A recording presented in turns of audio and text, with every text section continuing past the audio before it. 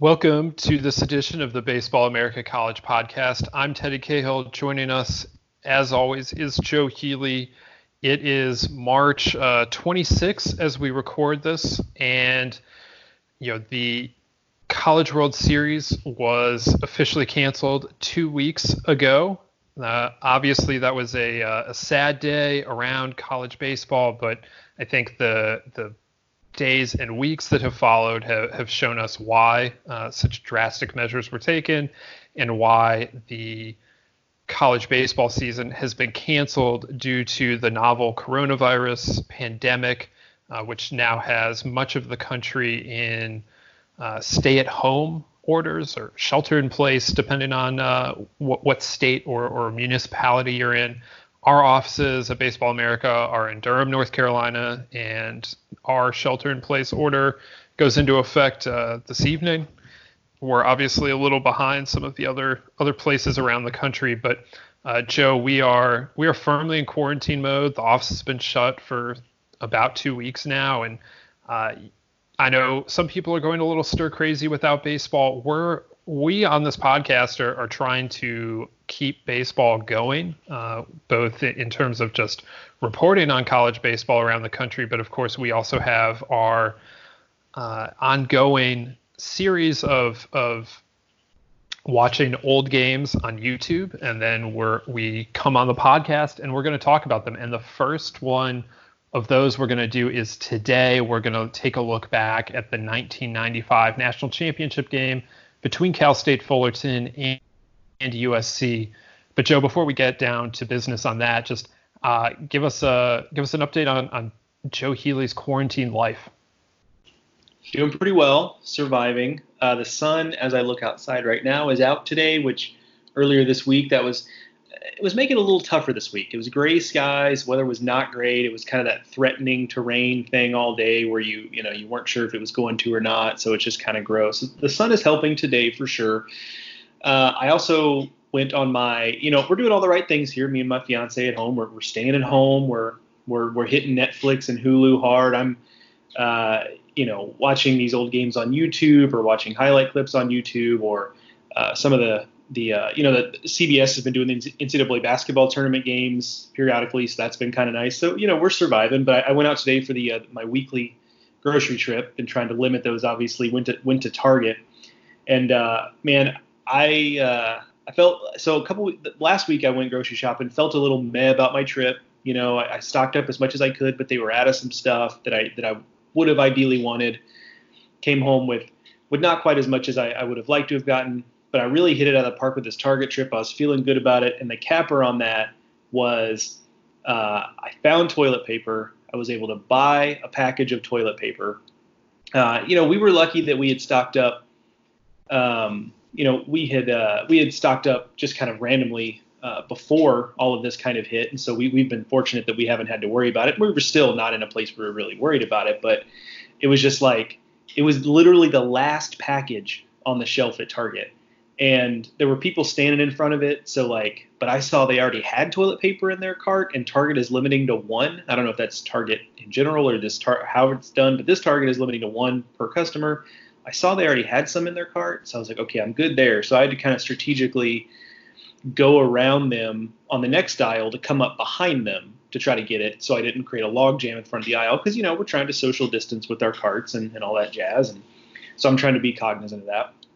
And but I tell you, when I got out of sight of everybody, when I went into that aisle, like I scooted. I wouldn't say I ran or like power walked, but I definitely scooted to get around the other aisle to get this toilet paper. And when I grabbed that toilet paper and put it in my cart, I'm not kidding when I tell you it sparked joy in me that I have not felt since probably before this whole ordeal. And I came home and I celebratorily, I don't know if that's a word, celebratorily, I put it above my head as if I was some sort of Olympic champion holding my medal aloft. And that sounds, I mean that as a joke. On the other hand, though, it really does kind of give you that perspective people always talk about where it's the small things in life and being appreciative for what you have is that I was able to get this package of toilet paper and it sparked legitimate joy like not anything manufactured or, anything like that. It was like legitimately like, oh, thank goodness I haven't seen toilet paper on a shelf in weeks. And I've not done the thing where I wake up early and go to the store and wait in line to get in or anything like that. It hasn't come to that. I've been going at normal times, and that's part of why I haven't seen it. But just to see it and get it, and it was the last package, and had like an elderly individual also been hovering the aisle, I would have let them, or somebody with kids, like all that jazz. But there was nobody around, so I felt like, okay, I'm going to go ahead and get this toilet paper. But it was so I say all that to say, big day for Joe today. Big day for Joe and his quarantine life today. That was definitely a highlight of my 2 weeks in quarantine. One thing I was thinking about though, and before I get too off topic here, but one of the things that we've been doing is watching a lot of these old games, and a thought occurred to me, and I've not even really checked up on this, so maybe I don't know how much ESPN holds on to this stuff, but one of the inherent problems, right, with watching old games is you're removing the element of knowing what happens or not knowing what happens, and that's a big part of watching sports, right? You have no idea what's going to happen.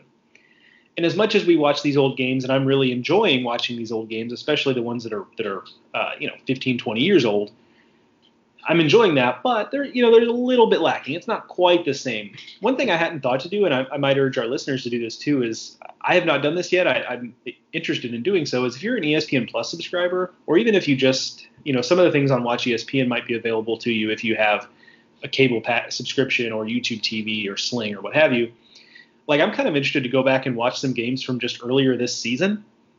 Because, when you and as you know, like when we're out covering games, like it's hard to watch it, a lot of other stuff going on, maybe at the end of the night or maybe before your game you're covering starts. But typically that's hard to do. And so there's just a ton of games, and not just from the SEC, ACC, et cetera. All that's also true. But there's a lot of small conference games out there, or were out there on ESPN Plus. Again, I don't know how long they're archiving.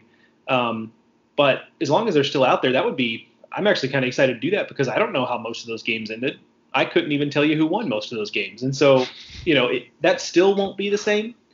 But I don't know, it might add a little bit of uncertainty to the situation. And so, I won't name specific teams, because I don't want to be disrespectful about this game between these two random teams isn't all that exciting, but it might not be, but it's at least baseball that I've not seen before.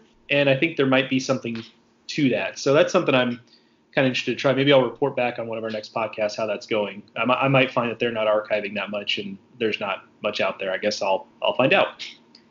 Yeah, I have not really gone looking for those yet. I have access to those games, if assuming they're still there. But since the season got shut down, I don't think I've gone into the college baseball tab on ESPN's app, partially on my Roku, partially just because I feel like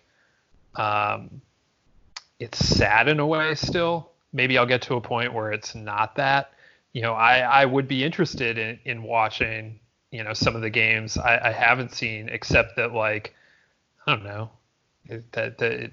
does it matter what Alabama looked like on some random weekend? Maybe it does, maybe it doesn't. We'll see. But right now, I'm in a point where I don't want to watch those games. Maybe that'll change down the line. But right now, I think it still feels a little fresh. Yeah, I mean, that's a good point. I've actually found, I follow a lot of college basketball media, like on Twitter and just in general, and I found there kind of are two camps. There are the people who are all in on rewatching recent games, doing the simulations of games, talking about the would-be bracket. And I understand some of that you just have to do for content purposes. But there are people who seem very into that, and there are those who are like, I don't know, that kind of hurts. And I agree. Like, if the season had ended right before regionals, I don't know that I would be all that interested in gaming out who would have, again, maybe for content purposes. I'll be honest, I'd be more interested then. I would be, because I'd have more information. Now it's just I could watch this non-conference game between two teams that are honestly probably a little mismatched, and maybe I learned something, maybe I don't, but who cares? Whereas if it was at the end of the year, I would be a little more Florida was trending up, or UCLA was really really streaking towards the finish line, and this other team was limping, and who knows how that would have gone. Yeah, Yeah, certainly the pain factor is higher though when you get to that. That's 100% true. Yeah. So we're all talking about these hypotheticals that obviously will we don't have to play out that one, although we do have our own version of that with trying to determine whether or not we're ready to watch 2020 games yet or not. So because I am uncertain that I'm ready to rewatch 2020 games or watch 2020 games that I didn't see, we went all the way back to 1995 for our first one of these classic watch games, and we found Cal State Fullerton playing USC with the College World Series on the line. Obviously, back then, the College World Series final was just a winner-take-all championship game. It was not the best-of-3 series that it is today. That change happened, I believe, in 2004, maybe 2003. It was this century, however. And so this game was for it all. You had Cal State Fullerton, which was the number 1 overall seed. They had swept through Omaha to reach the championship game. USC had to come out of the losers bracket after losing their opening game, and then they went through and won 4 straight. They beat Tennessee twice, and they beat Miami twice to get to the championship game against Fullerton. 2 rivals. They played twice during the regular season, as they still do, and it was a fun game. 2 big-time programs, 2 big-time coaches in Augie Garrido and Mike Gillespie. Some big-time stars in this game: Jeff Jenkins, Chad Muller, Jock Jones, Gabe Alvarez, all played for USC. Fullerton, Mark Kotze, one of the greatest college baseball players of all time, had a starring role in this game and in the World Series in general. Ted Silva, who is our guest today, started on the mound for Fullerton and went 7 innings. And it was an entertaining game. Joe, you kind of helped pick this game a little more. So is there anything you wanted to mention about this game and why we landed on this game? I think it's just such a quintessential mid-90s in general, mid-90s college baseball game, in that, this was kind of the beginning of the second peak for USC. They had the peak in the 70s when they were best program in the country, at a time when college baseball is not what it is today, but still. But Mike Gillespie had kind of led USC back. I think a lot of people forget that between that peak in the 70s and the peak in the 90s, USC wasn't that good. They had kind of struggled through the 80s. And then on the other side, you had Fullerton, which was kind of, the team that in a lot of ways was kind of filling that vacuum left by USC out on the West Coast. They had really become a power, and Augie Garrido had an interesting history with that program where he had been the head coach there, and then he went to Illinois, and then he had returned, and they were obviously rolling at this time. And, and Ted mentions this in the interview, but they had been to Omaha several times in the recent past, and so they'd kind of knocked on the door, and this was them kind of banging the door in. So, but it just felt very of the moment. There were no fluke. This was not a fluke on either side. It wasn't a Cinderella story on either side. These were 2 quintessential 90s programs doing battle, and I kind of like it as a snapshot of college baseball at a time when there was still the power structure in college baseball was very Southeastern and very West Coast. And the West Coast has obviously now taken a bit of a step back in that pecking order, but this was kind of at the height of that. So I just really like it as almost like if you were to put college baseball games in museums and kind of immortalize them. I think would be a great game for this period of time in college baseball for all of those reasons, on top of the ones you named, just that it was a great player and coaching matchup as well. So Fullerton went on to win the game 11-5. It was back and forth kind of in the early innings, and then Fullerton really kind of pushed it out and blew the game open late. The final score is not necessarily indicative of how close this game was. They added some late insurance that really allowed them to open up that healthy 6-run cushion. So to help us get into this, to break it down and to relive it, we are going to speak with Ted Silva, who, like I mentioned, started this game for Fullerton and is now the USC pitching coach. Interestingly, the USC coaching staff right now includes Ted Silva. Gabe Alvarez is USC's recruiting coordinator, as he has been for something like a decade now. And of course, he was hitting 3-hole for USC on that day. And Jason Gill, who is USC's head coach, was a Fullerton player in '94, and then in '95 is on staff as a grad assistant. So three guys, the three coaches at USC, the three full-time coaches at USC right now, all were there in Omaha on this day 25 years ago, which I think is pretty cool and kind of an enduring legacy of this game. So let's get to it. Let's get Ted Silva in here, and let's get to his thoughts on that championship game 25 years ago. Today on the Baseball America College podcast, we are very happy to welcome in Ted Silva, current USC pitching coach, but for the purposes of our discussion today, more importantly, former Cal State Fullerton All-American pitcher. Ted, obviously we're going to get into this 1995 College World Series final here, but just how are you doing, and how have you been handling the shutdown of the 2020 season? Well, I think I speak for everyone when we're trying to stay busy and trying to stay safe and trying to stay sane all at the same time and function at home like everybody else. It's a little tricky at times, but it's been nice being around the family and just being home for a little bit, I guess.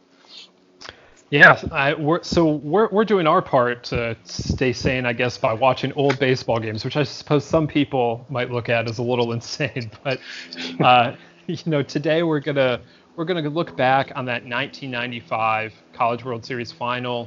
That was Cal State Fullerton against USC, which I guess now has an interesting personal twist for you, but back then was just a nice rivalry game in Omaha with everything on the line. Do you have you since then gone back and looked at any of these College World Series games or thought back to that time in your career? I think a lot of times when that game comes up, it did come up when I first got to USC, no question about that, with our other assistant Gabe Alvarez on the other side of the field. So we did reminisce a little bit about the game, and every now and then when you meet or when you hear from friends or somebody's reaching out about a certain player that you know of, and it's just nice to look back and enjoy that day. And I haven't really sat down and watched the entire game, so to speak. So every now and then I'll get a highlight here, highlight there, and I think some guys on our pitching staff or even our team alone like to look it up and kind of laugh at it and joke about it, and it was kind of funny. So looking back 25 years ago, it was a lot. I was a lot different back then, and it's just kind of nice to have. You started your career at Fullerton pitching out of the bullpen. You then after your sophomore year went with USA, and you were still pitching out of the bullpen, and then you transitioned into the rotation and you were an All-American. I guess you finished that year at 18-1. How easy was that transition from relieving to starting for you? Well, I think it's a lot of ways. The biggest obstacle was just the pitch count wise and building arm strength. But I think when you had the type of offense and defense that we had, that we could roll out there each and every day, we were going to win a lot of games. I mean, I think we probably scored almost 10 runs a game, which gives you a fighting chance to win a big part of those games. And I think that was our mindset as we continued through the season, was just, as long as we kept us in the game through strikes, our defense was going to be pretty impressive and we were going to score runs. So it really just the pitch count and just stamina more than anything. Before we move on to talking about the championship game specifically, I actually want to go back to your first start of that CWS when you pitched against Stanford, and you got to hit around a little bit, but you guys came back and ended up winning that game. So I'm curious, once you started that game and moved on to the rest of the CWS, would you say that was a mental thing to overcome, that you had gotten hit around a little bit, or would you say it was more of a confidence builder that, hey, look, we're facing really good competition here, and I didn't have my best start, but all's well that ends well. We end up winning that game. I'm curious where you landed after that first start moving forward. Yeah, that's a great point. Yeah, I did get hit around that game as well as the championship game, and you got to give credit to the hitters. I mean, those are good hitters. Those are good lineups. They're in Omaha for a reason, and facing Stanford with, you can go down that lineup. You saw who's in the lineup. I mean, it's not going to be easy to hold down a team like that. And at the end of the day, if we were able to keep it close, and as you know, that old park it would be a little offensive at times, along with the bats and whatnot. It became an offensive game, and my job was to go out there, give us a chance to win, and get deep into the game. And with that comeback win, and just kind of catapulted us into the next 3 games. That USC lineup was so good in so many ways. You had some big leaguers in there. You had Gabe Alvarez in there. I mean, it's littered with big leaguers. It is. I mean, there's Jock Jones, there's Chad Moeller, there's Jeff Jenkins. Yeah. And Gabe Alvarez sitting right in front of them, and those are the ones that I remember. And I mean, what was the game plan when you were looking at it the night before, once you realized that it was them and not Miami? We really, back then it wasn't a big scouting report. We knew them, right? They're right down the street. We had competed against each other throughout the season, throughout the year. So we were pretty familiar with the team itself. And at that point, we weren't too concerned about the opponent. It was just us going out there and doing what we've been doing for, the last part of that season. We were on a pretty good run, and we really didn't let too much get in our way and really get too involved in so much of a scouting report, rather than just go out there and be ourselves. Who in that? I'm curious. Maybe as long as it's been now since that game, maybe you can go back and think about this a little differently than you would have coming out of it immediately. But obviously, there are a number of good answers here. Who in that USC lineup scared you the most? I guess the obvious answer is Jeff Jenkins. The guy swinging out of his shoes every other pitch. I mean, was it him? Was it someone else? I'm just curious. Like, when you think back on that, who's the guy who still gives you nightmares? Of course, Jeff Jenkins. If anybody, they like to remind me of the swing he took off me, and I think back then that the zoo was outside the right field wall, and he hit it out of the stadium into the zoo at some point. But again, you got a guy like Gabe Alvarez in the lineup, who was a 3-time All-American, who, thank God, got himself out rather than me actually getting him out. And again, you gotta pick your poison when you're going after those guys. And I got hit around by that lineup too, give up a few home runs that I'm always reminded of. But at the end of the day, I got us deep enough into the game where our offense showed up, and we put up some runs. But it was really hard to find 1 through 9, sort of an easy out in that lineup. They were just as impressive as anybody else we faced along the way. Tell us a little bit about that. I mean, the ball was flying out that day. On top of that, you've got the pressure of the championship game. You've got a great lineup, and you go out and give some runs up early on. Tell me a little bit about the discussion that was going on between yourself and George and Augie in the dugout, and kind of what you guys were talking about to get you a little bit back on track. Was it just as simple as, hey, keep throwing, and your offense has you? I mean, was it as simple as that, or were there other things going on there? It was pretty simple. I wasn't coming out of the game anytime soon, and everybody on the bench had my back, and it was pretty impressive just the way we rallied around each other. They knew I didn't have my best stuff that day, and it was pretty obvious. But at the end, we continued to just fight. I mean, that's what we were all about. We were going to compete you for all 9 innings, and we were going to get after it, and you were going to have to beat us for 9. And we put constant pressure on them. And again, we were working with a tremendous confidence level at that time, where we thought we were unbeatable, no matter who we played. It didn't really matter if it was SC or anyone else.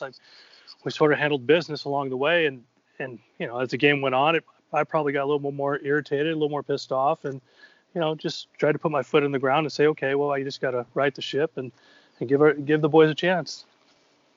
You mentioned that. Oh, go ahead, Teddy.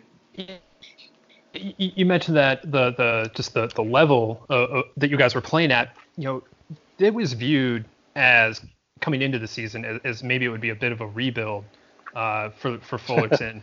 And Augie, even in the post-game interview, was talking about the talent on the team maybe wasn't at the highest level, although he did say that with a wink. Was that something that you guys were thinking about or talking about or felt, or was that more outside narrative to kind of play up underdog, Fullerton's the little guy, even while you were the number 1 overall seed?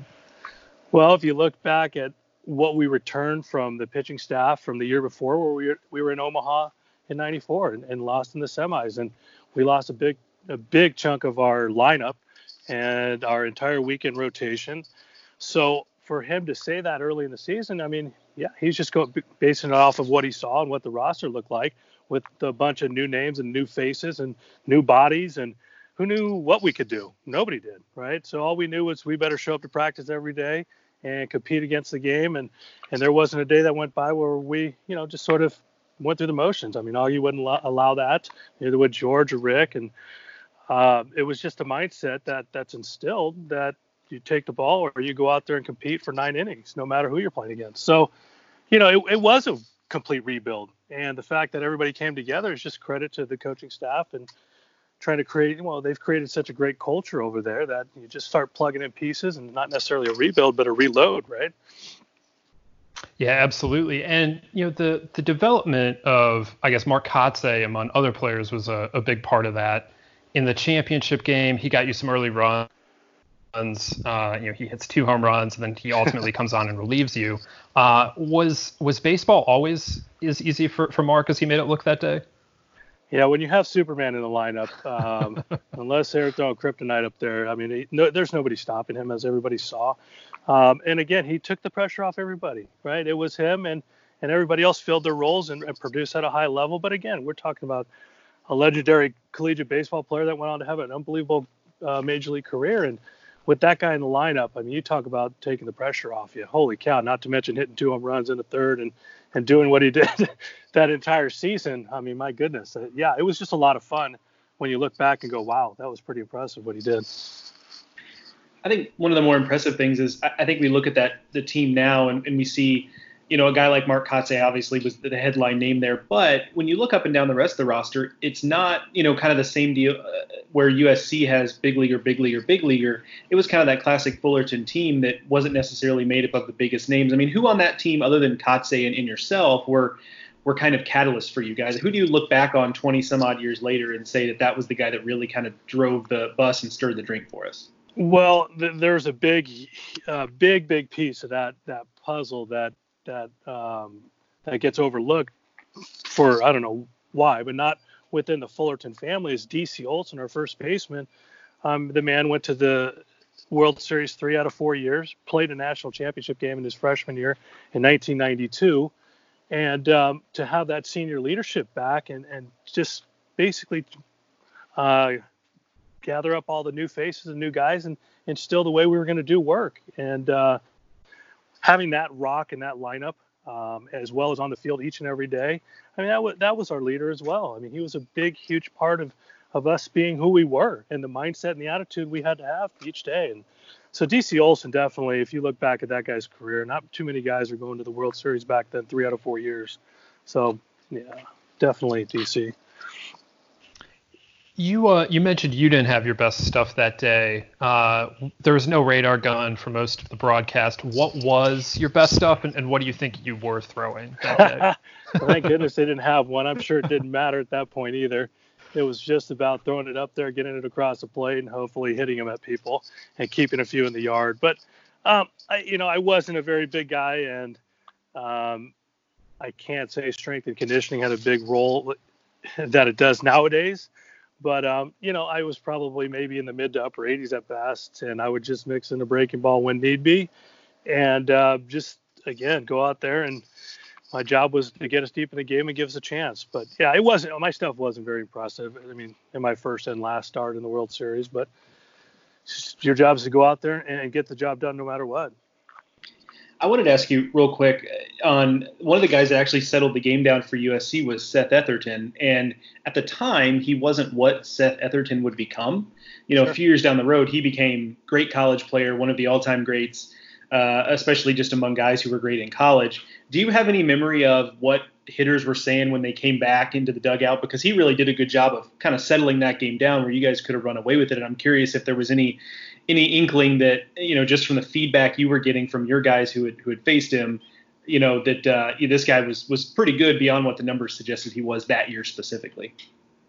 Yeah, our guys didn't get caught up, and they weren't a very high-low team, and they knew they they could take on water or take on punches, and because they knew they'd be able to dish them out. But they knew they were going to have to compete against Seth, and that Seth did what Seth can do. I mean, we know what he's capable of now, and that should be no shock to anybody that he went out there and held us down and gave him a chance. So, it was more about having seen a lot of good pitchers that year, and our guys knew basically how to attack those guys. It's just going to have to wear them out, right? You just got to wear them out, and hopefully you get some, later in the game.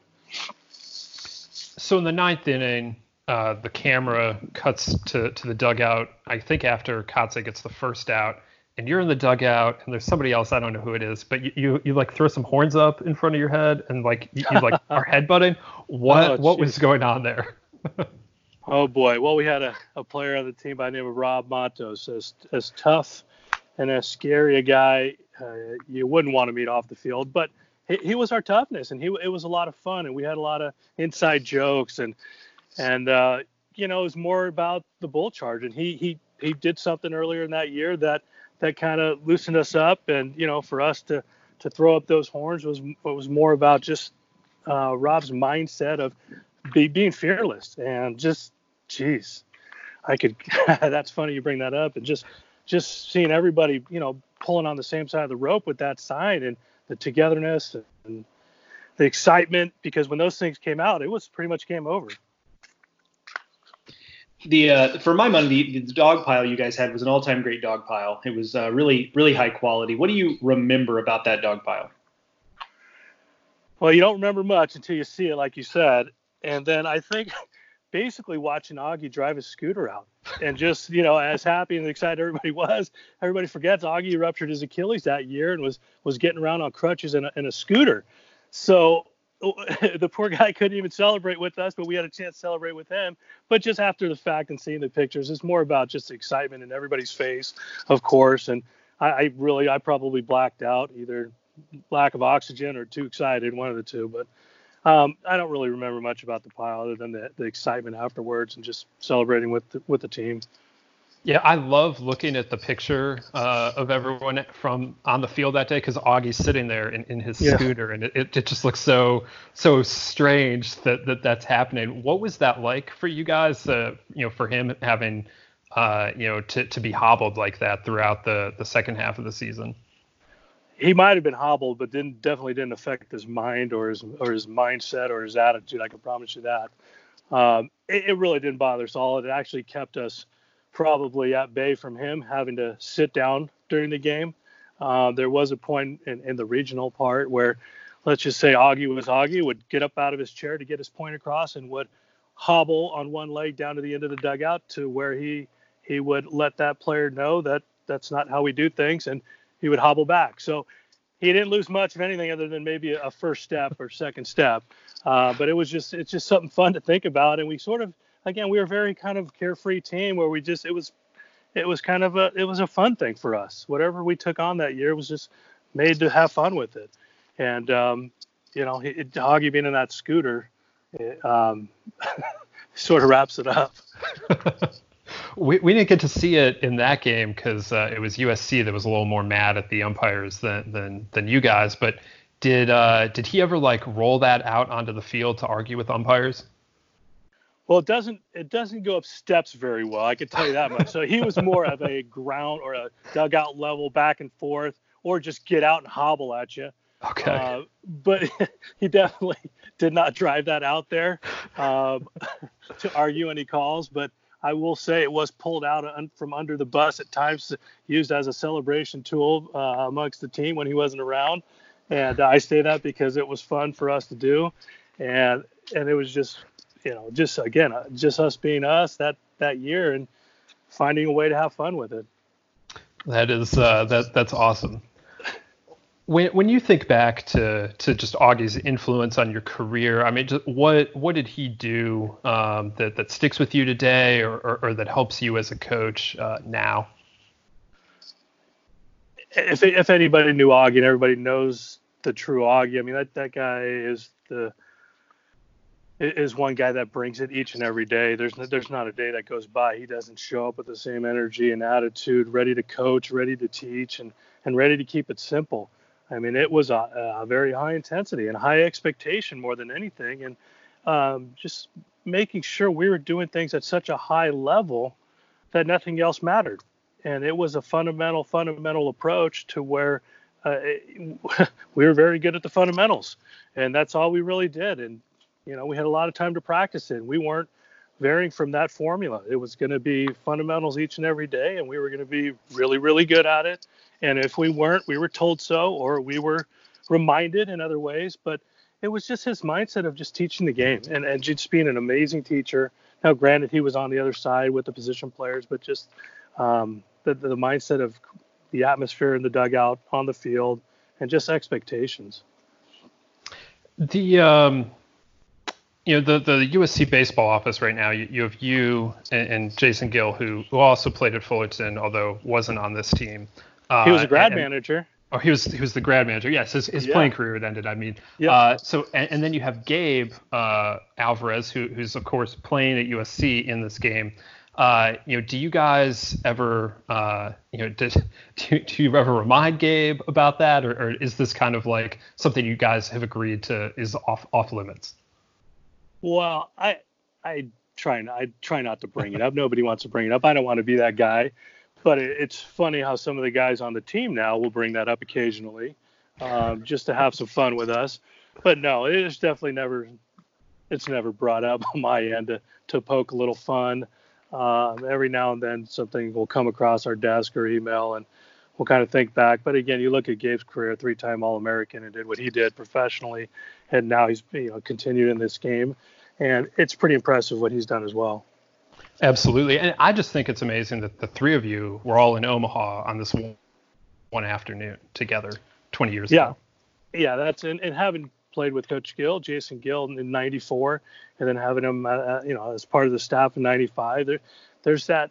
And I mean, only so many people remember what Rosenblatt was nowadays, but having that time on the field together with us three, and then our volunteer right now is Bobby Andrews, who's also a national championship winner in 2004.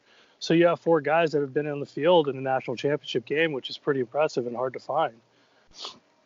Absolutely, and we're going to be eager to once everything gets back to normal and USC gets back onto the field to see where you guys are able to take that, because you had some momentum in this first season with you and Jason Gill joining the staff, and of course Gabe has been there for a little while, but you guys had to feel pretty good about the direction of the Trojans this season. Yeah, and Coach Gill says it all the time. I mean, this team has set the standard now moving forward, which is nice, which is the expectation level and the sacrifice they're going to need to put together a winning team. We were very impressed. We were very excited. The guys were all about winning, right? And to win, everybody knows there's that formula of work, and there's a lot of people that want to win and want to work. And what was going to separate us was going to be doing it each and every day. And to their credit, like all successful teams, the guys did it, and they showed up every day with the same passion and excitement. And I think that's why we were in the place we were going into the conference. And whether it's this year or next year, we're excited to be a part of this and bring it back. Well, Ted, we really appreciate you taking the time to join us here on the podcast today to look back at this 95 game. It's unfortunate that the season has left us in the position that we're in, but we really appreciate you taking the time to take this trip down memory lane with us. I appreciate it, guys. Thank you. Thank you again to Ted Silva for joining us here on the Baseball America College podcast. Really great to have him on to break down what was a pretty exciting game. Joe and I both watched this game on Tuesday at around the same time. You might have seen me tweeting about it. I have time on my hands to do things like watch 25-year-old baseball games and tweet about them, so I did it. And it was a fun watch. The game started very quickly. Mark Kotze homers in the first inning, and USC answers in the second inning, and they're trading some early blows, and then Fullerton kind of takes control as Ted Silva kind of settles into the game in the middle innings, and they're able to jam on the gas again late and run away with the game a little bit and leave very little drama for the end of the game. And then as Joe noted, they finish it up with an all-timer in terms of the dog pile there at Rosenblatt Stadium. So Joe, just what were your thoughts when you actually got to watch this game in complete? It was, when the first couple innings go the way they did, and the ball is just flying out of there, and Jeff Jenkins hits one to the moon, and Mark Kotze's got a couple home runs. I knew the final score was just, and I do air quotes on just, 11-5. But then I had like a second thought where like, wait a minute, maybe I have that score wrong. Maybe this is going to be one of these 14-11 type things. And so I think what was really interesting was kind of, and we talked to Ted about this, just the way he was able to kind of settle in. And it struck me that was up until up until the mid, late 2000s, and especially when the bats changed, 10 years ago or so, that was really kind of the way pitching at the college level worked, in a lot of ways. And you heard him mention, I knew I wasn't coming out of the game anytime soon. And that maybe in today's world, that's still the case, but you could definitely see a scenario in today's world in what would now be game 3 of the championship series. A pitcher like a Ted Silva, even as accomplished as he is, not really lasting very long in that game. Part of that is just because we have different attitudes now about arm care and things of that nature, but also just because, coaches at all levels of baseball are going to bullpens earlier and more often. But I say all that to say that was kind of the time, though, and not just because we as a baseball community were more lenient on starting pitchers just going deep in games, but that was also just the way college baseball worked. You were going to give up runs. It didn't matter how good you were. There are a lot of all-time great pitchers who went on to become great big leaguers whose college numbers at first blush don't really blow you away. That's just because it was an offensive game, and certainly at that time. And so you kind of even knew in the moment, and as I was watching it, not knowing Ted Silva's, I knew he got the win in the game, so I knew he was going to go 5. I didn't know how deep he was going to go, though. But even just knowing that minimal information in that moment, as I was watching it, I kind of inherently knew, like, okay, they're still going to push him here, though, even though he's given up these runs. And USC ended up going to the bullpen fairly early, but it just felt very mid-'90s college baseball that, he's taken on water a little bit, and both sides are taking on water, but they kind of keep trying to stretch the game out a little bit and keep their starters in there, because that's just kind of what you had to do. You had to be prepared that your starter might throw 110 pitches in 5 innings and give up 6 runs, and that might actually not be too bad. It was really kind of about surviving the game in a lot of ways, especially on Rosenblatt's day where the ball was just jumping. You just had to know that was something that could happen, and he did that well, and USC to a certain degree did that well. I mentioned Seth Etherton, who went on to become one of the best pitchers in college baseball, was one of the more famous examples of a guy leaving money on the table after his junior year to come back for his senior year and really dominate his senior year. And so he wasn't that yet, but still a really talented pitcher. And he settled down the game for USC a little bit and kind of got it into more of a little rhythm. But those first 2 innings were exactly what I remember from watching the College World Series as a kid. And I don't remember this game as a kid. I was too young for that. But the game hadn't changed that much 5, 6, 7 years down the road from what we saw in this game in '95. Yeah, this isn't gorilla ball yet, but it's getting close, and it showed. And it was kind of jarring for me as someone that's watched baseball in Omaha in the last decade, like that. Oh yeah, this is like when people complain about how the ball doesn't fly at TD Ameritrade. This is what they're talking about. They want this, and I did not particularly care for it. It was a lot. And Ted Silva was an All-American, and here he is just like getting ripped all over the yard at times, it felt like. And, I don't know, that's not the kind of baseball I particularly want to watch. I understand everyone has their different aesthetics that they're looking for. That ain't what I want. So that was jarring, first of all. I was also, you're right, Joe. There's no chance that probably, I think that if that is happening today, Etherton might have come into the game for USC in the first inning, or at least in the second inning. Like there was a much longer leash than you would expect in a winner-take-all game on both sides. Silva might have gotten some longer leash just because he was who he was, and if you have that kind of guy, even today, he's going to get a little bit more leash. Was he going to go 7 in today's world? Probably not like that.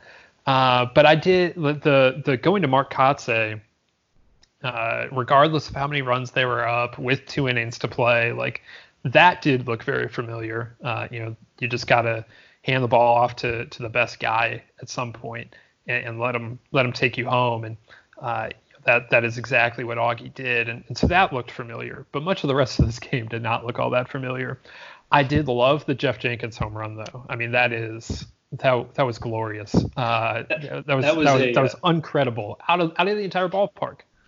Yeah, that was definitely, as someone who grew up watching a team that played in the NL Central at the time in the NL Central against Jeff Jenkins Brewers, that swing was very familiar to me. Like that, I mean, that is the same swing that he had his entire career. It's so funny because speaking of things that have changed a little bit, I remember Jeff Torborg was the former big league manager. Jeff Torborg was the color guy on this broadcast with Sean McDonough, ESPN. Sean McDonough was the at CBS at the time. Then CBS, yes. But Jeff Torborg was the analyst, and he talked about how there's, Jeff Jenkins gets criticized a little bit for over swinging and swinging too hard, which is definitely a very 90s criticism of an offensive player that you probably wouldn't hear today, especially with Jeff Jenkins hitting 23 home runs that season. If you've got a college player hitting the ball that far, I get that it's a different game. But if you've got a college player hitting the ball that far and hitting 23 home runs a year, no one is going to criticize how he swings the bat. Yeah, no, I mean, like that's what Joey Gallo does, right? And Jeff Jenkins swinging from his heels, never got any cheated, and he connected, and it went a long way. That was very impressive. But the one of the things that struck me watching that game was just how good Mark Kotze is in that game. And you hear a lot about how good Mark Kotze is. Was Mark Kotze the greatest college baseball player of all time? Like he's certainly on a short list. And that was more of a topic of discussion a couple of years ago in Brendan McKay's junior year, because McKay is also thought of as one of these all-time players, and watching Kotze, do his thing on the biggest stage, that was incredibly impressive. Just his 2 home runs, and then him coming on to finish the game, and he's in absolute control the whole time he's on the mound. And just now to hear Ted Silva talk about just how Mark Kotze was their Superman, I mean, it's easy to see how that was the case, and how Fullerton must have felt so confident anytime Kotze was at the plate or when he went on the mound and they turned the ball over to him. So I went back and on that note, this will be a little bit of a plug for one of our books. I went back and read Jim Callis, formerly of Baseball America. I read his game story in Head of the Class, which, by the way, if you're looking for some quarantine reading, Head of the Class by Baseball America, available now. And so there were some nuggets in there. The game story is obviously largely centered on Kotze. And what I came away, actually, the thing that struck me most is that in light of the way the ball jumps out of Rosenblatt and this era of offense, and they made reference on the broadcast several times to this being the most offensive College World Series ever by however many metrics it was. And yet in Callis's game story, he references that Kotze has been in the middle of everything for this team. And then in recounting what he has done, he mentions that in wins over Stanford and Tennessee, he sacrificed bunted to move runners along to create runs. And so I know Augie Garrido was at it, very much at it in the mid 90s at Cal State Fullerton. Well, so he had Mark Kotze sack bunting.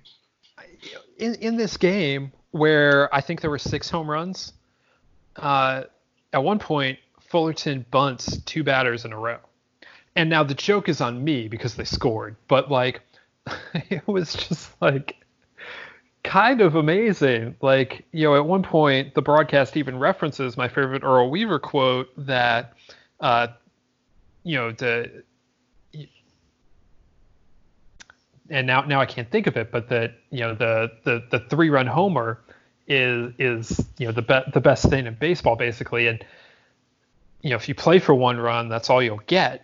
And here we are, ball's flying out of the yard. Mark Kotze hits a 3-run homer in the first inning, and Augie Garrido's still out here playing for 1 run at times. And that was kind of remarkable to me. Again, a little bit jarring watching it 25 years later, and it is what it is. But the juxtaposition of that with like the very leading edge of what is going to become the most offensive era in college baseball history. What was pretty remarkable to me. And I don't know, I enjoyed watching all of this, especially knowing what is to come in college baseball and how routine some of this is going to be, but it's not there yet. And watching Kotze just do what he did in general, I thought was one of my favorite things about the game. One other thing that I noted in Callis' story is he talks about, how some are considering this Fullerton team to be in the conversation for greatest college baseball teams of all time. And some of the metrics are there. They were a 1 seed that won the national title. And in his post-game interview, Augie notes that that's the first time that had happened. And I suppose we have to take him at his word on that. And, they lost fewer than 10 games. Like the final record was 57-9 or something like that. And so by those metrics, and you have arguably the greatest college baseball player of all time on your roster, sure. And we asked Ted Silva about this, that doesn't necessarily track with when you look at the players on this team. And that's not me dogging their talent. That's not me being disrespectful, but it's just not the team that you would expect to really have been able to put up that record and also to be considered among the greatest. Because you've got Kotze and you've got Ted Silva, who is a known name as a great college pitcher, but it's not, a roster full of guys that you would recognize if you're just mostly a MLB fan and someone who maybe follows the draft. It wasn't that. I mean, Callis notes in his story that their highest drafted guy was an 8th round pick. And of course that's misleading because Kotze was the first overall pick the next year. But for that draft, 8th round was as high as it got for Fullerton. And yet that's a team that's considered, I suppose if Callis wrote it, we have to allow for the fact that at that time it was being considered maybe the greatest team of all time in college baseball. Well, I think that's very interesting because, we just had a team in Vanderbilt win that we were talking about, was this the best ever, or is it in the discussion at least? And all of the things that it was like, well, Vanderbilt's the first to do this since X or the first to do this since Y, none of them were this team. One of the ones that stands out is that they had the most wins since Wichita State in '89. So obviously that Wichita State team had happened, and maybe that's one of the ones they were being compared against. But that's something that this Fullerton team didn't have, is that Wichita State won 60 games that year, and so that is interesting. I don't know if looking back now, we would consider this Fullerton team one of those all-time teams. I think now more commonly you hear Kotze talked about as an all-time player rather than this being an all-time team. I think some of the LSU teams that are about to follow get talked about that way. Then there are some teams this century that get talked about that way.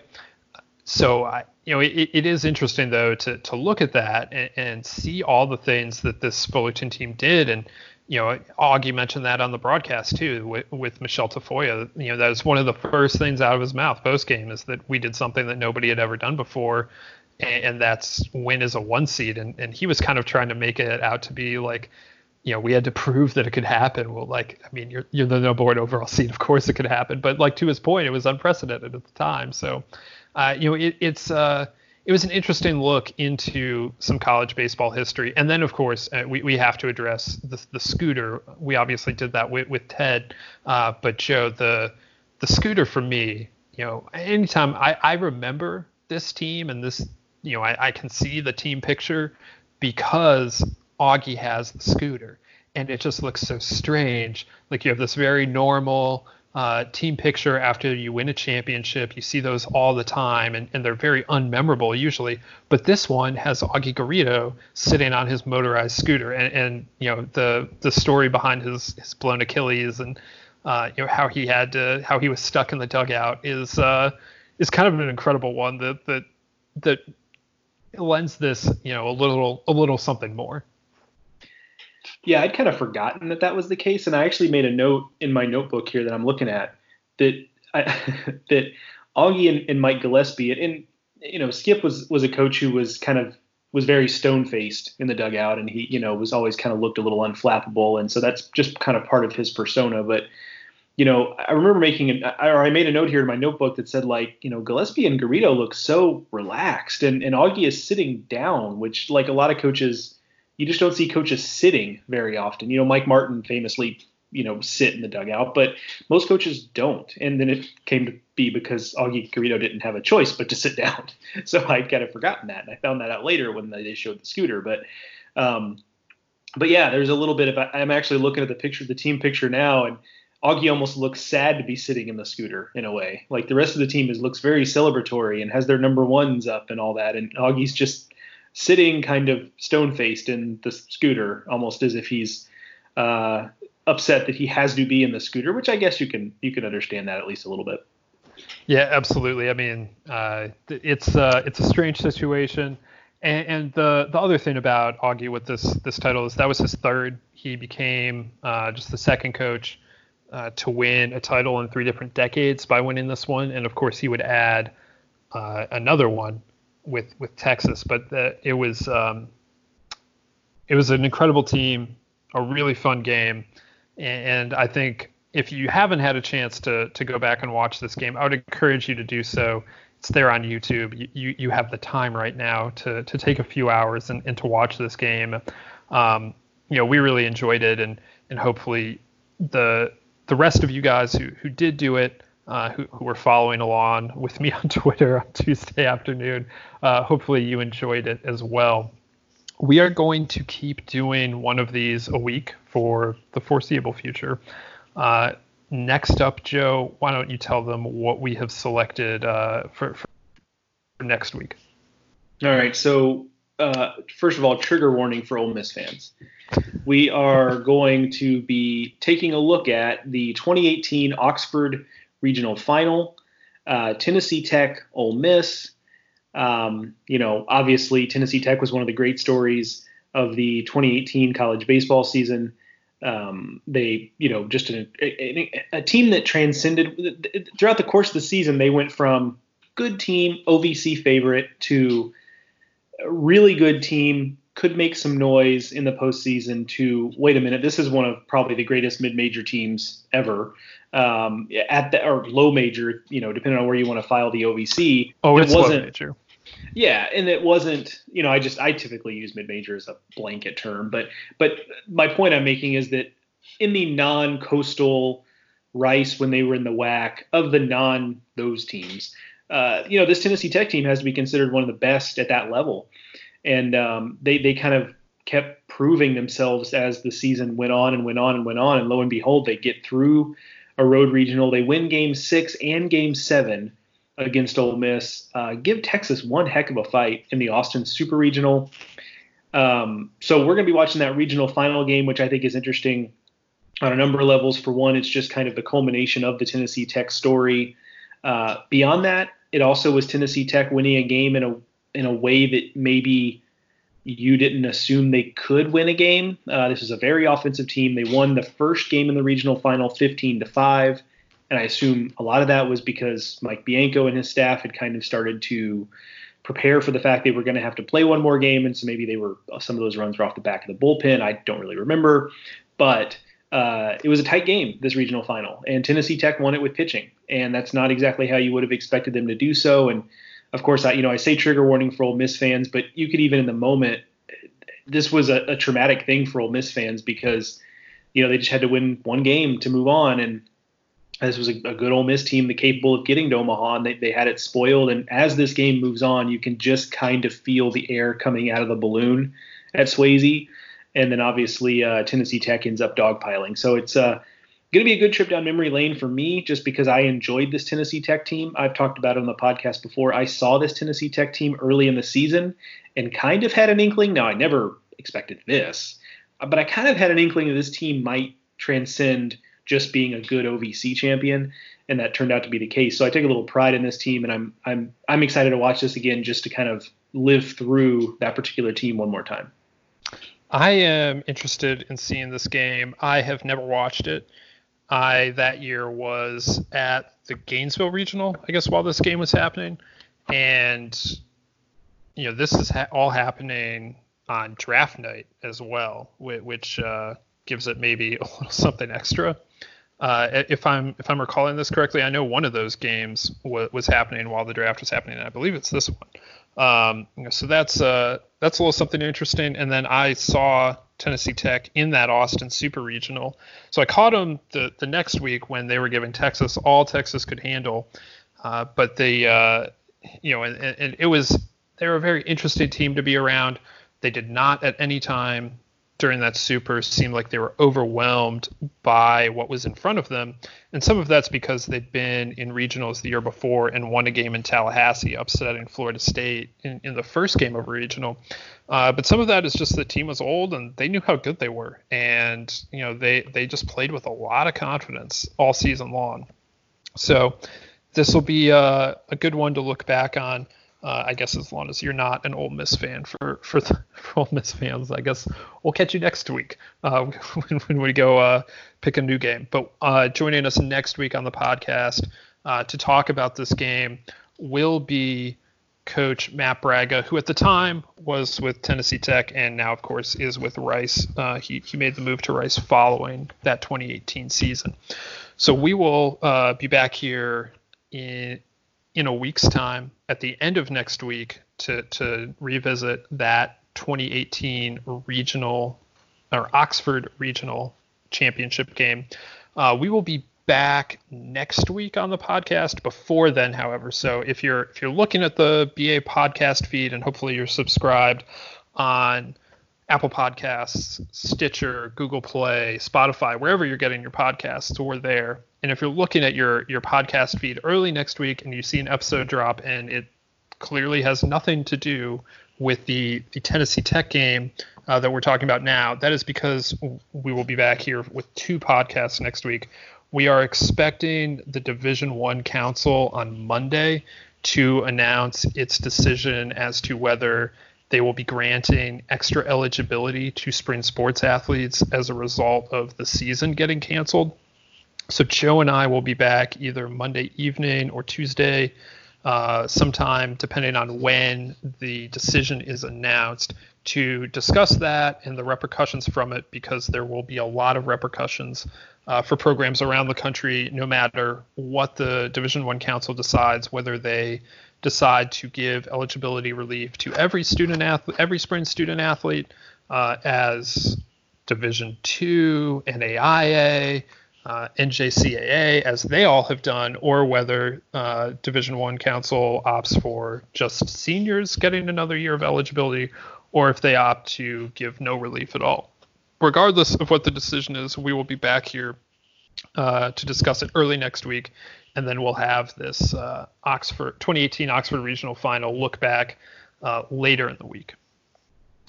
Before we say goodbye on this episode, however, Joe and I have been promising for a little while some food talk. So if you have come here just for the college baseball talk, we have ended that, and we are now going to talk a little bit of fast food. Joe, before the season got canceled, was in California. He had In-N-Out for the first time, and we've been teasing an In-N-Out review from Joe for the better part of 2 weeks now, more than 2 weeks now. And the time has come, Joe. Tell us what you think of In-N-Out. Really good. Really enjoyed it. To clarify, it was actually my second time. I had In-N-Out in Frisco, Texas a couple of years ago, but I felt like this was my first true In-N-Out experience because it was in California. It was I stopped at an In-N-Out in Culver City, just heart of In-N-Out country. And so I felt like this was kind of my first In-N-Out experience as opposed to in reality. I knew what more to expect this time too. So like I was really kind of, and I remember the first time I got it in Frisco, it was more just like, well, it's dinner time and I need to eat something, and oh look, the In-N-Out's right here. It was kind of that type of deal. Whereas this trip, I was like, I'm going to In-N-Out. I'm going to have this In-N-Out experience. So I thought it was really good. I think it's a little. So I'll compare it to Whataburger, which is still my reigning and defending champion. So take that, Mike Rooney. I think it's different from what Whataburger is trying to do. So like In-N-Out, what I like a lot about it, it's few frills. There's not a lot of variety on the menu, and I think that's a feature, not a bug for In-N-Out, at least in my mind. You don't have to scour a big long menu.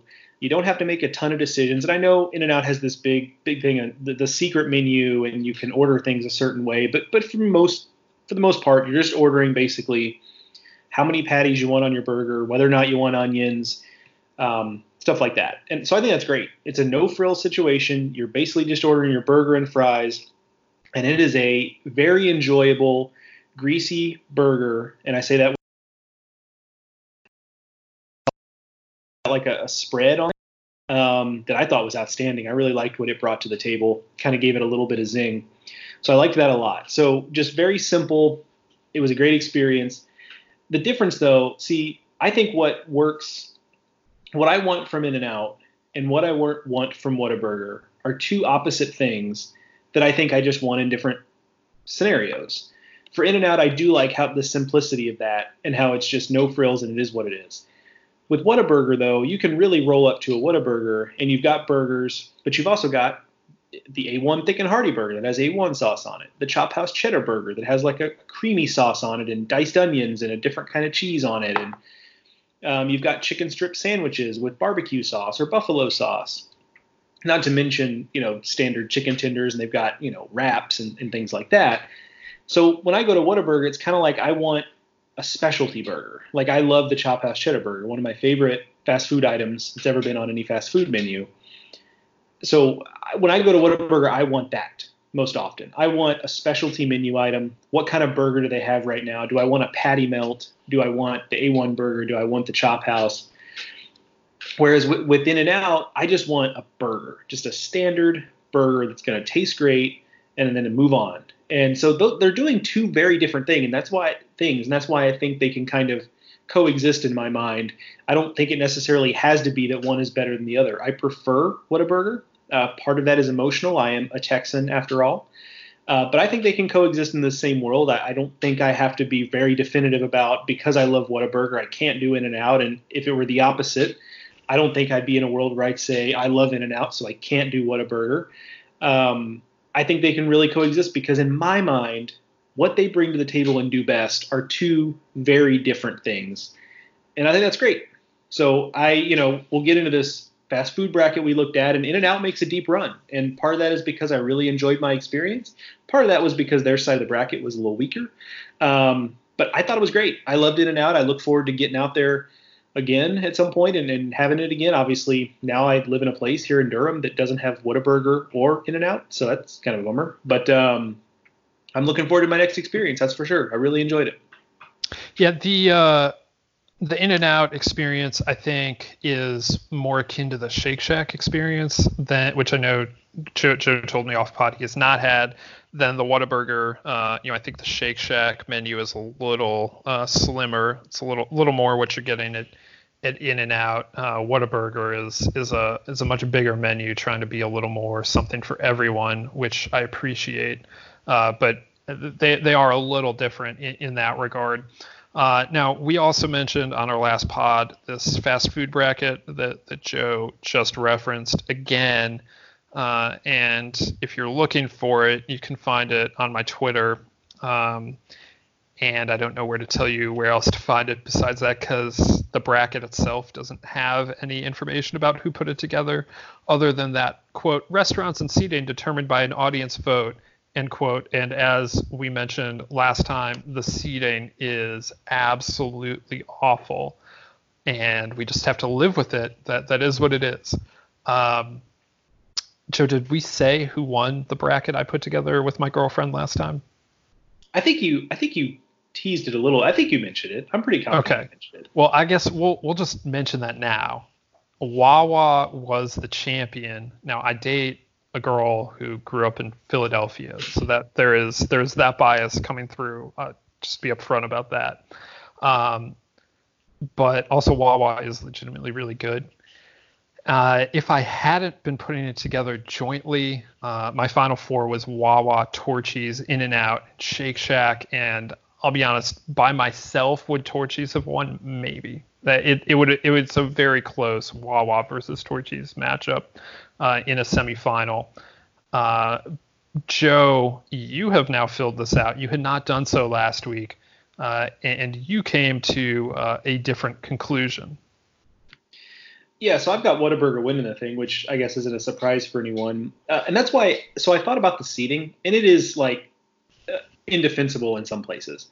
But the seating almost doesn't matter just because you're just going to pick the place you like the most. And so you've got some situations here where, like, as I look at this thing, like, there are some places I just haven't been that are facing off against places that I have been once, and the place I've been once wins because I can actually speak to that. So, and then the minute that place ends up going head to head with a place I like, they're just going to lose. And so Torchy's an example you gave. I mean, Torchy's being a Texas institution myself, I mean, that's a 12 seed that I also have in the Final Four. So I almost think, like, in some ways the seeding doesn't really matter just because we're going to pick. I mean, it could mean that two things butt up against each other earlier in the bracket than you would have otherwise wanted, but we were always going to run the risk of that. So I agree that it's indefensible. I just, as I thought about it more, maybe it doesn't really matter too much. But anyway, long story short, I've got Whataburger winning this thing. My final was Whataburger and Raising Cane's.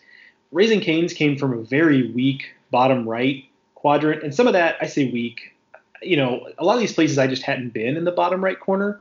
No, I'll say it. It's objectively weak. It has Skyline as a 7. Yeah. Skyline is a top half of this bracket. And I'll bet a lot of you people listening right now don't even know what Skyline chili is. It's like it's spaghetti. So it's chili on top of spaghetti. It's Cincinnati chili, and you've probably never heard of that either. And that's because basically only people in southwestern Ohio and like the surrounding area like know about this or have Skylines, and somehow that's a 7 seed. It's mind-blowing.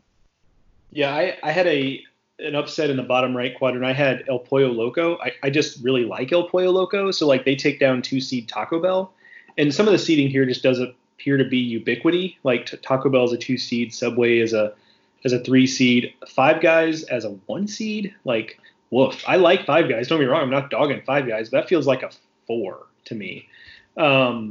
So there were I had some upsets over there in the bottom right quadrant. And that's part of how Cane's gets through. But I do legitimately like Raising Cane's. I like their chicken. The sauce to me is the key at Raising Cane's. Love that sauce. The fries are also really good. And that was the other thing I meant to mention on In-N-Out, by the way. One of the other things that puts Whataburger over the top of In-N-Out for me too is that the In-N-Out fries are just legitimately mediocre. And that's the knock against In-N-Out. Even people who grew up with it and think of it in the way that they do, think of it highly, admit that the fries are just substandard. At In-N-Out, I found that to be the case. They were good. Don't get me wrong. I ate every last fry in the basket. But Whataburger fries I find to be superior. So that's another thing. But Cane's fries good. So, I had them in my final. My final four for just to get it on the record is Whataburger in the top left, Torchy's bottom left, In-N-Out top right. See, In-N-Out final four. Some of that was who they came up with, but I really did enjoy In-N-Out, and then Raising Cane's was the last final four out there. So Cane's and Whataburger in the final, then Whataburger as the champion. Yeah, so it was an entertaining way to pass. I don't know how long it took us to fill this out, and then me to fill in the bracket took way longer because I was playing with with a photo editing tool for a while. But it was you're cooped up. I found it to be an entertaining activity. I assume you did as well, Joe. Yeah, it was a lot of fun. I went much simpler. I printed out a blank bracket, which was a feat in and of Joe, itself. Who has a printer at home. Well, yeah, that's what I was going to say. That's actually a feat in and of itself because my fiance and I have had this printer. for a while. We never actually got it hooked back up and online at the last house we lived in. And then one day I came home and my fiance had it all set up. So that was a surprise to me because I had tried to get this thing. It's not that I didn't try at the previous house. I tried to get this thing back online and it just would not do it. So I don't know what kind of black magic she pulled to get this thing working. But anyway, printed out this bracket, filled it in by hand to fill it in. So it probably took me longer to fill in the names than it took me to get through it because I'm this way too when I fill out an NCAA tournament bracket. I try not to overthink it because like the first indication to me is usually more right. I'm not saying it's always right, but it's usually more right for me. So I tried to actually make a point to go through it rather quickly. And as I've gone back through it a couple of times, I don't really regret anything. So I guess I did okay in the end. Was there anything, I haven't actually seen yours, you've seen mine. Was there anything about mine that you found to be particularly objectionable besides the fact that Whataburger went out in like the second round? Yeah, I mean, Whataburger, when you had Panda Express taking down Whataburger. Yeah.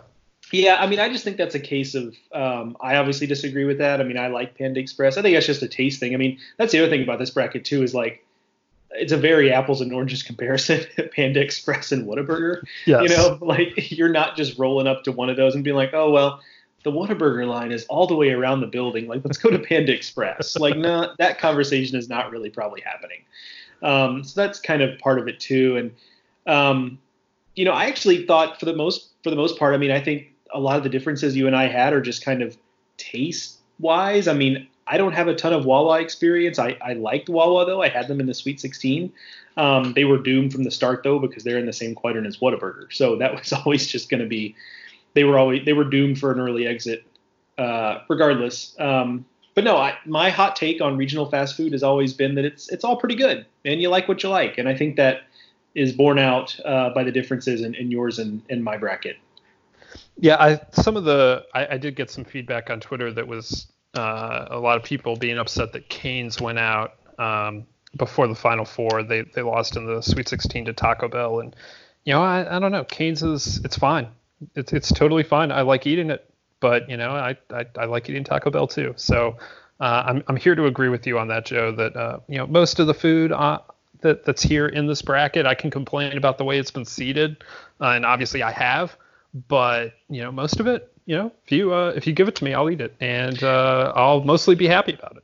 I mean, this isn't like a super hot take, just because, like, I mean, for you, they only got to the second. I have now pulled up your bracket, but they only got to the second round, so like this isn't really like a huge bone to pick here. But did Boston Market beat Culver's just because you have never? What is Culver's? Okay, so there you go. All right, they are a Midwestern burger chain. I think based in Wisconsin, but we had them in Illinois when I lived in Illinois, and so that kind of explains that. But I aggressively just do not like Boston Market, and part of it is it was one of those places when I was a kid that like my parents would when we were kind of devoid of other options, because I feel like you could get like a few different things there, and it was kind of almost like cafeteria food in a way, and but it was like. I don't know, healthier is maybe not the right way to put it, but a little more well-rounded than you could get at your typical like fast casual. Because you got to remember, the 90s was kind of before this fast casual boom took off in a way.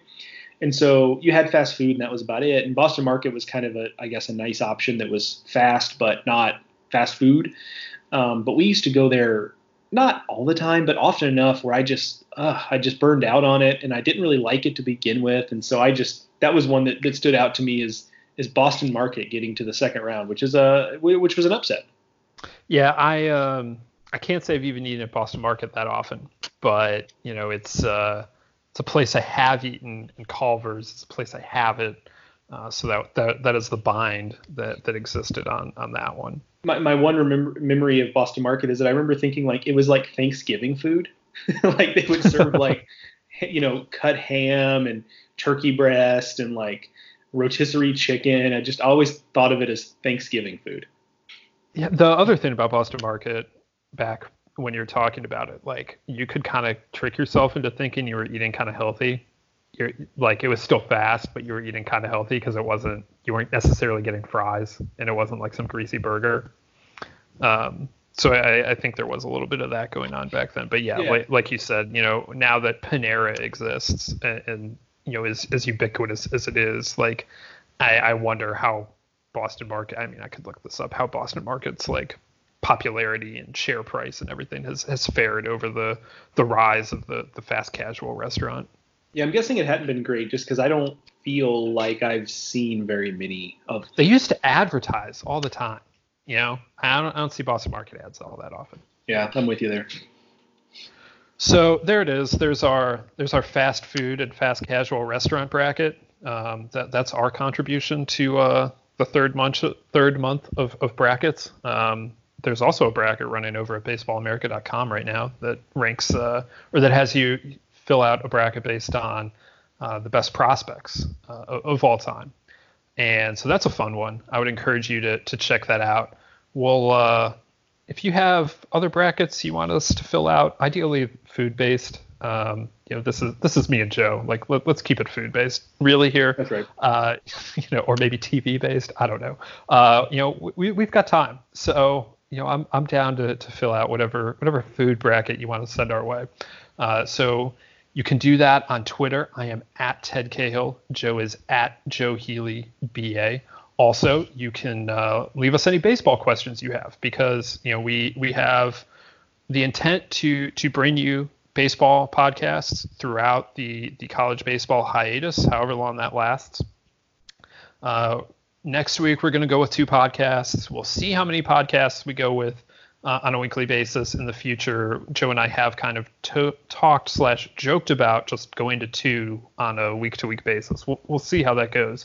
But in any case, I would encourage you to subscribe to the Baseball America podcast over on your favorite podcasting app. Again, be that Apple Podcasts, Stitcher, Google Play, Spotify, wherever you're looking for your podcasts. Subscribe, rate, review if you can. We greatly appreciate it, and it helps other people to find the podcast. Also, if you want to leave us suggestions or questions in a rating or in a review, excuse me, we would love to see them in that forum as well. So again, we want to thank Ted Silva for coming on the podcast today to talk about that 1995 College World Series championship game. Next week, remember, we will have Matt Braga on to talk about Tennessee Tech and the 2018 Oxford Regional Final. We will also have earlier in the week a discussion on whatever the Division I Council decides in terms of eligibility for 2020 spring sports athletes. That is going to be a more news-centric podcast. Obviously, we'll be trying to bear down on everything that they decide and what ramifications that has for college baseball, and there will be plenty of them. So we will see you then. Thank you guys for listening. Thank you to Ted Silva for joining us today. Thank you to Joe for joining me as always. I've been Teddy Cahill. We'll talk to you next time on the Baseball America College Podcast.